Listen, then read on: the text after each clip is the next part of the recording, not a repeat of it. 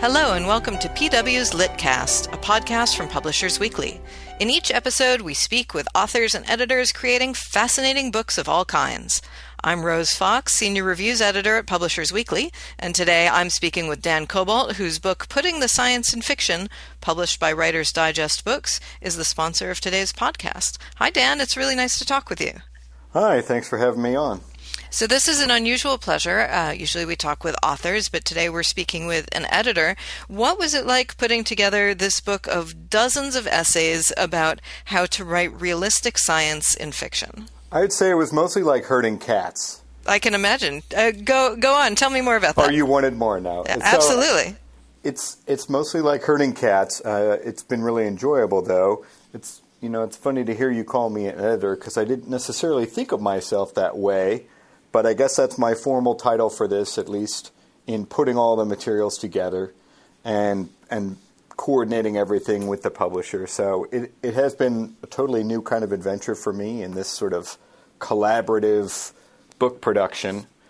But it's also been really interesting to be the point person between 40 people who've contributed part of a book and the publishing team that's trying to get that book out to the world. So there are almost 60 essays in here, and you said by about 40 authors. I did notice there were a couple of repeated names. How did you go about finding the contributors? Because each of these people is a noted expert in the field that they're writing about for you. Well, all of these are based from my ongoing blog series, in which it's called The Science of Sci-Fi, Fact of Fantasy.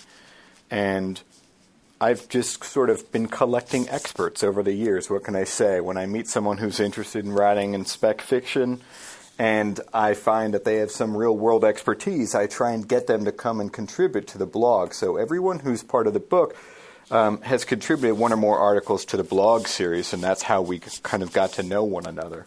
So the blog series now, I think it's probably around 150 articles on it, and at some point this idea came about of trying to take that and produce it in book form, including a lot of the articles that are sort of on part of the blog series but expanded and revised, and then some articles that are not published before that are unique to the book.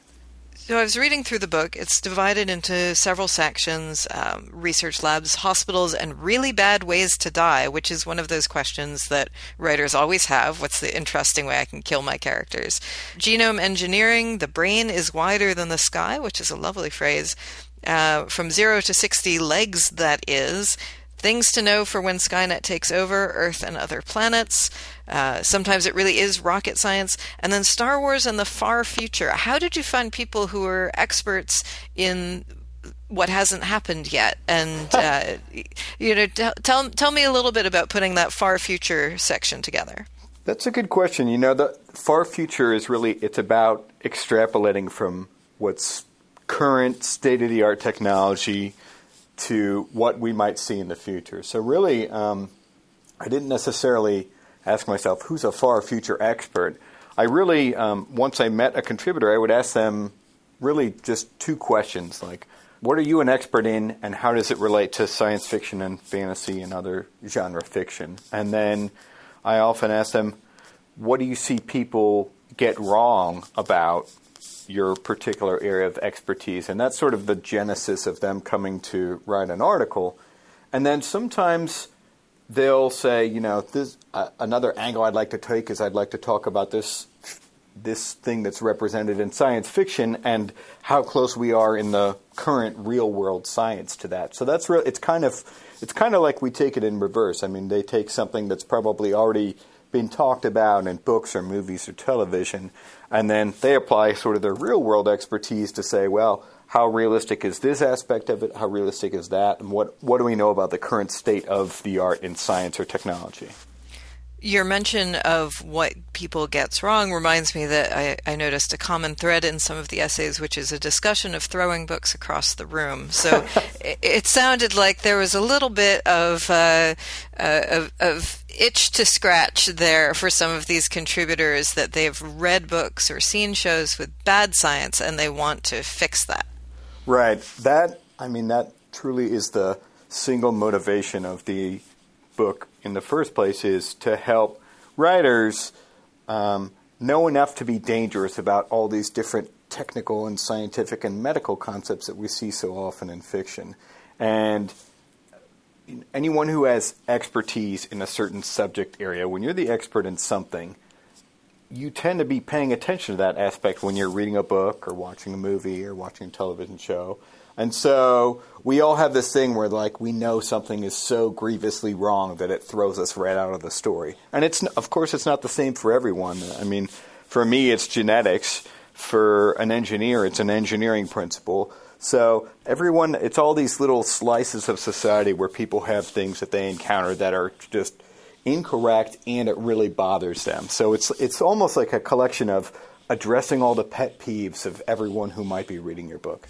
I work a lot with historical fiction in romance and fantasy, and there's an entire separate set of pet peeves that's usually grouped together as guns, gowns, and horses. Oh, yeah, I bet. Where if you get even one detail wrong, you will immediately be jumped on by many people who know a great deal about that specific thing. So you're performing a very valuable service here. Well, I'd like to think so. And it's not, I mean, the beauty of it is that even though I'm a scientist and have some years of experience in the field, obviously I can't speak for all of science and address any scientific or technical issue that might come up. So the real joy was finding this really diverse group of people who have wide-ranging expertise in other areas, especially areas that I know very little about, because I'm the number one student for a lot of these articles as they come in, and a lot of these chapters as they became part of the book, in learning about things that I'm not really familiar with. I noticed that the very first essay in the book by Eric Prim is about how to ask an expert, which I thought was a wonderful thing to prime people with, to understand that this book is a start. It's not the be-all, end-all of all scientific knowledge of all time, and writers will need to go out and talk to scientists or other experts in their fields. And I've just appreciated that you addressed that right off the bat. I'm glad you said that. And, it was enjoyable to have Eric's article lead off for a couple reasons. Number one, he has a really unique background. He's an engineer at Boeing. He is a martial artist and teaches martial arts. And he also is a science fiction writer, and that's actually how we met. Even though we lived in the same town, we met because we were both taking these introduction to fiction writing classes. And so we got to know each other over this time, and then as the series came up, he was a natural person I wanted to approach about contributing an article. But he really he gets it because he sees both sides, the writer's side and the expert side. And tell us a little bit about your own science background and how it led you to create this blog of advice for writers about science. Oh, sure. Well, I'm a human geneticist, and I've been in the field about 15 years. For a long time, I worked at one of 3 major DNA sequencing centers in the United States, that basically the centers that produced the human genome for the Human Genome Project. And so I've been working the field a long time. Now I work in a major children's hospital. And the field of genetics has really changed rapidly in the time that I've been working in it, because we went somewhat quickly from the initial draft of the human genome, which took like 10 years and $1 billion to produce, to a rapid technological advancement, and now we can sequence a human genome in its entirety in about 5 days for about $1,200. That's amazing. Right. I mean, and so I got lucky because I happened to enter this field at the right time and see how it's evolved since then. So I've kind of enjoyed being on the cutting edge of the technology as it applies to genetics, which is sort of my favorite area of science. So that's, I mean, my origin story is I got into the field at just the right time, and I've been working mostly with so-called next-generation sequencing technologies and finding ways to apply it to study human disease and human health and identify new disease-causing genes and variants to help patients. So that's my origin story. And then as for how I applied it, how it applied to this book and this type of expertise sharing, is because I have a hobby, which is writing science fiction and fantasy. And I've been doing it for about 10 years. I have a few books with HarperCollins, and I just wanted to find a way that I could contribute something unique to the writing community, because it's if you ever have taken part in the community of aspiring and emerging writers, it's a wonderfully supportive network of people, and everyone sort of finds a way to give back to it. And the thing that occurred to me is like, well, maybe I can help with the science of science fiction, at least in my little corner of the world. And so I wrote a couple articles along this line, and the very first one, which probably will sound familiar, is genetics myths, and the title of the article was "Eye-based paternity testing and other human genetics myths," and that was the first article I wrote that sort of became the genesis for the series, in which I shared some of the things I see that are tropes about genetics and inheritance we see all the time that aren't necessarily accurate, and how I'm sort of debunking those and saying, this is how you should get it right if you really want to talk about genetics and inheritance. So that was the start of it. And then I started finding other contributors who could talk about areas where I wasn't as familiar with the science or the technology, and it just grew from there. I noticed that your essays, you start with what you call a whirlwind tour of the human genome, and that's only 4 pages. How did you manage to condense all your knowledge into 4 pages and figure out what to put in and what to leave out?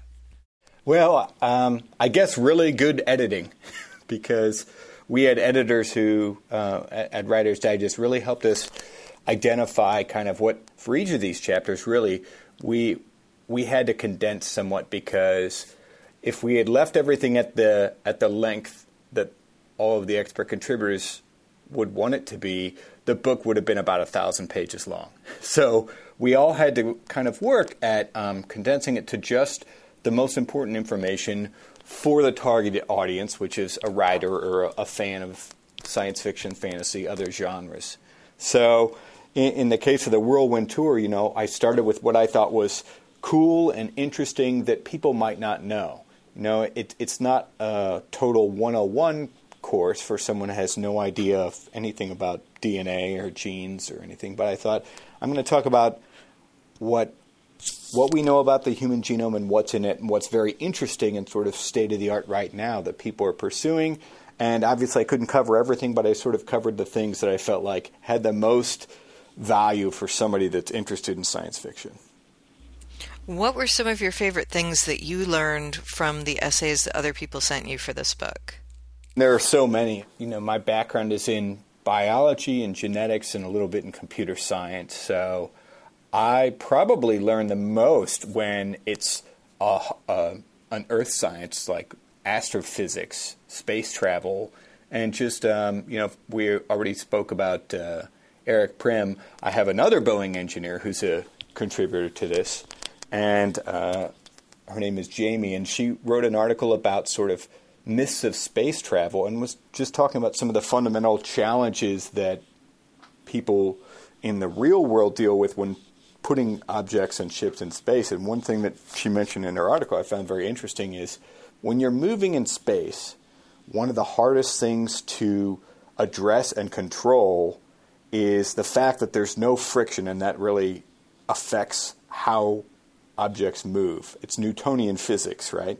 So you have to apply a force in one direction to move in the other direction. But what's interesting is she said it's not that you can't move objects in space. It's easy to apply force and get an object moving.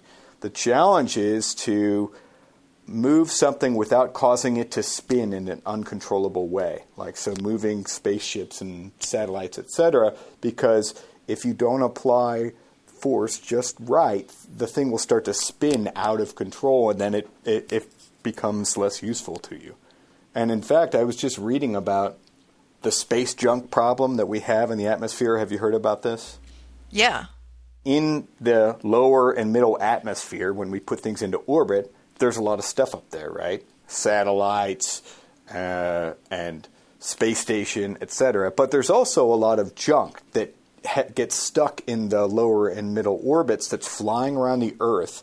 And if you've seen an image of NASA depicting how much this stuff is, it looks like this thick band of junk. There are thousands of objects that are orbiting around Earth that they're trying to track because they don't want any of those objects to run into a very expensive satellite or space station or other object that's in orbit. So I was just reading about how do they tell when they have an object that's orbiting Earth, how do they know what's the junk versus what's something real? Because you can start with the databases of like countries and space agencies declaring, yes, okay, this is our satellite that we have up there, but not everybody declares everything, right? Military satellites and other things are quietly left off those lists. But it's a big object in space. It can be detected by radar. So one of the ways they tell, like, is this an object intentionally placed in space versus junk, is they can look at the reflection of the object, reflection of light, and tell if it's spinning. If something is spinning, it's probably not in use because it, like a satellite or something, won't function if it's spinning over and over and over. So that's one of the ways they tell. And I was thinking, wow, that's really similar to what I learned when I read Jamie's article. So you were totally ahead of the game. Yeah, in that one instance. And it's only because, I had read the chapters in the book and I knew enough to be dangerous. And that's what we're trying to do for people that want to read the book. You're not going to become an expert from reading one chapter on a topic. But you might learn enough to have an intelligent conversation about it and become interested in other things that are related to it, like I just mentioned. What was the process of putting the book together like? Getting all of these contributions in? You mentioned the very intensive editing and bringing it out into the world. Oh, well, I mean, it was a very interesting process because unlike fiction, where typically in the fiction world, you have to write an entire book in order to get that book published. And then you write the book, you try to find a literary agent if you want to go the route of traditional publishing, and that agent shops the manuscript around to editors. That's how it works in fiction. In nonfiction, it's very different. Most nonfiction books are written on spec, and you sell them on the basis of a proposal. And the proposal content is sort of a well-described thing. You need to have a detailed outline of the book, a description of sort of what it's going to be about, who the target audience is, what other books are like it out there, and why should you be the person that writes this book and your expertise and credentials to write the book. So I was sort of distantly familiar with the format, and I hadn't really thought too much about nonfiction, though, because I was writing fiction at the time. And my literary agent said, hey, that great blog series you've got going, have you ever thought about turning that into a book? And I said, I hadn't thought too much about it. I'm kind of interested in the idea. I said, I don't really know how it would work because, I've got all these expert contributors who bring most of the content to it. So, but I write a few of the articles myself, but I said that's not enough to make a book. I mean, really, you'd want to get as much as you can across a wide spectrum of disciplines. And he said, well, probably all we need to do is approach the contributors and see who'd be willing to take part if we wanted to put a proposal together. So what I did is I took the 40 or so people who had contributed an article by this time that was under the science and sci-fi envelope and said, hey, would you mind if we use your article as part of a proposal to go and try and turn this into a book? And everyone was on board right away. And so I really tried to manage expectations because the reality of book publishing is there's a lot more things that people would want to be published than can actually be published. And it's just the nature of the industry, right? There are many more authors than there are slots on a major publisher's list.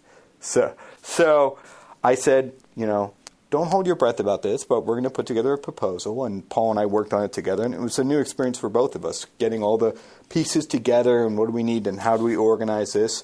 And we approached, and then he got to do the fun work of figuring out what publishers might I approach with this. And obviously Writer's Digest was on our radar because they're really well known for producing books that are aimed at writers. And also the head of my agent's literary agency had done a couple of books with them, Donald Moss. So we had a good lead there, and they were interested pretty quickly. So, once we were done celebrating, the real work began because I had to be the shepherd of 60 articles from 40 different contributors all have to be written in a standard format, put together, get the image permissions, all this stuff, and get it to the publisher. Overall, I have to say, it's gone really smoothly, and it's mostly because all of our contributors were so gung-ho and very willing to do this. And the folks at Writers Digest have been a joy to work with, too, so that's been a real positive experience for me all over. So if writers were going to take one thing away overall from this book and its approach, what do you think that would be?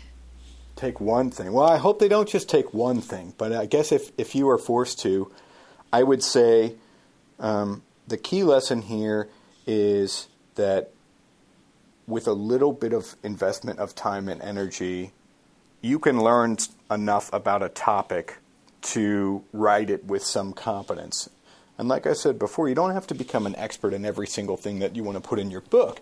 But with a little basic knowledge, you can avoid the situation where somebody who knows the topic better than you is going to throw it across the room. So I just encourage people to think about doing a little upfront research, and don't assume that because they've watched movies or TV shows about something that they know enough to write, because often that contains its own misrepresentations. So you can learn it, and the best way to learn it is to find an expert in the subject matter. And so that's what that leading article is about, how to find an expert. And sometimes what I do when I talk about this book or about the science and sci-fi, I end with saying, and here are some ways you can find people who are experts in this and how to approach them, and how much to, I encourage people to take all the information they're willing to give you, but then you're going to have to digest that and decide what is most relevant. You can't put a 40-page treatise on some topic like the physics of space travel into your book. You have to distill that down and decide what things do I really need to handle very well with just the right amount of detail that'll make this convincing to someone who understands the underlying principles. And that's what I encourage writers to do, is learn enough to be dangerous and learn how to get the right information. I've been speaking with Dan Cobalt. His book is Putting the Science in Fiction, Expert Advice for Writing with Authenticity in Science Fiction, Fantasy, and Other Genres. Thanks so much for listening, and please join us for the next LitCast.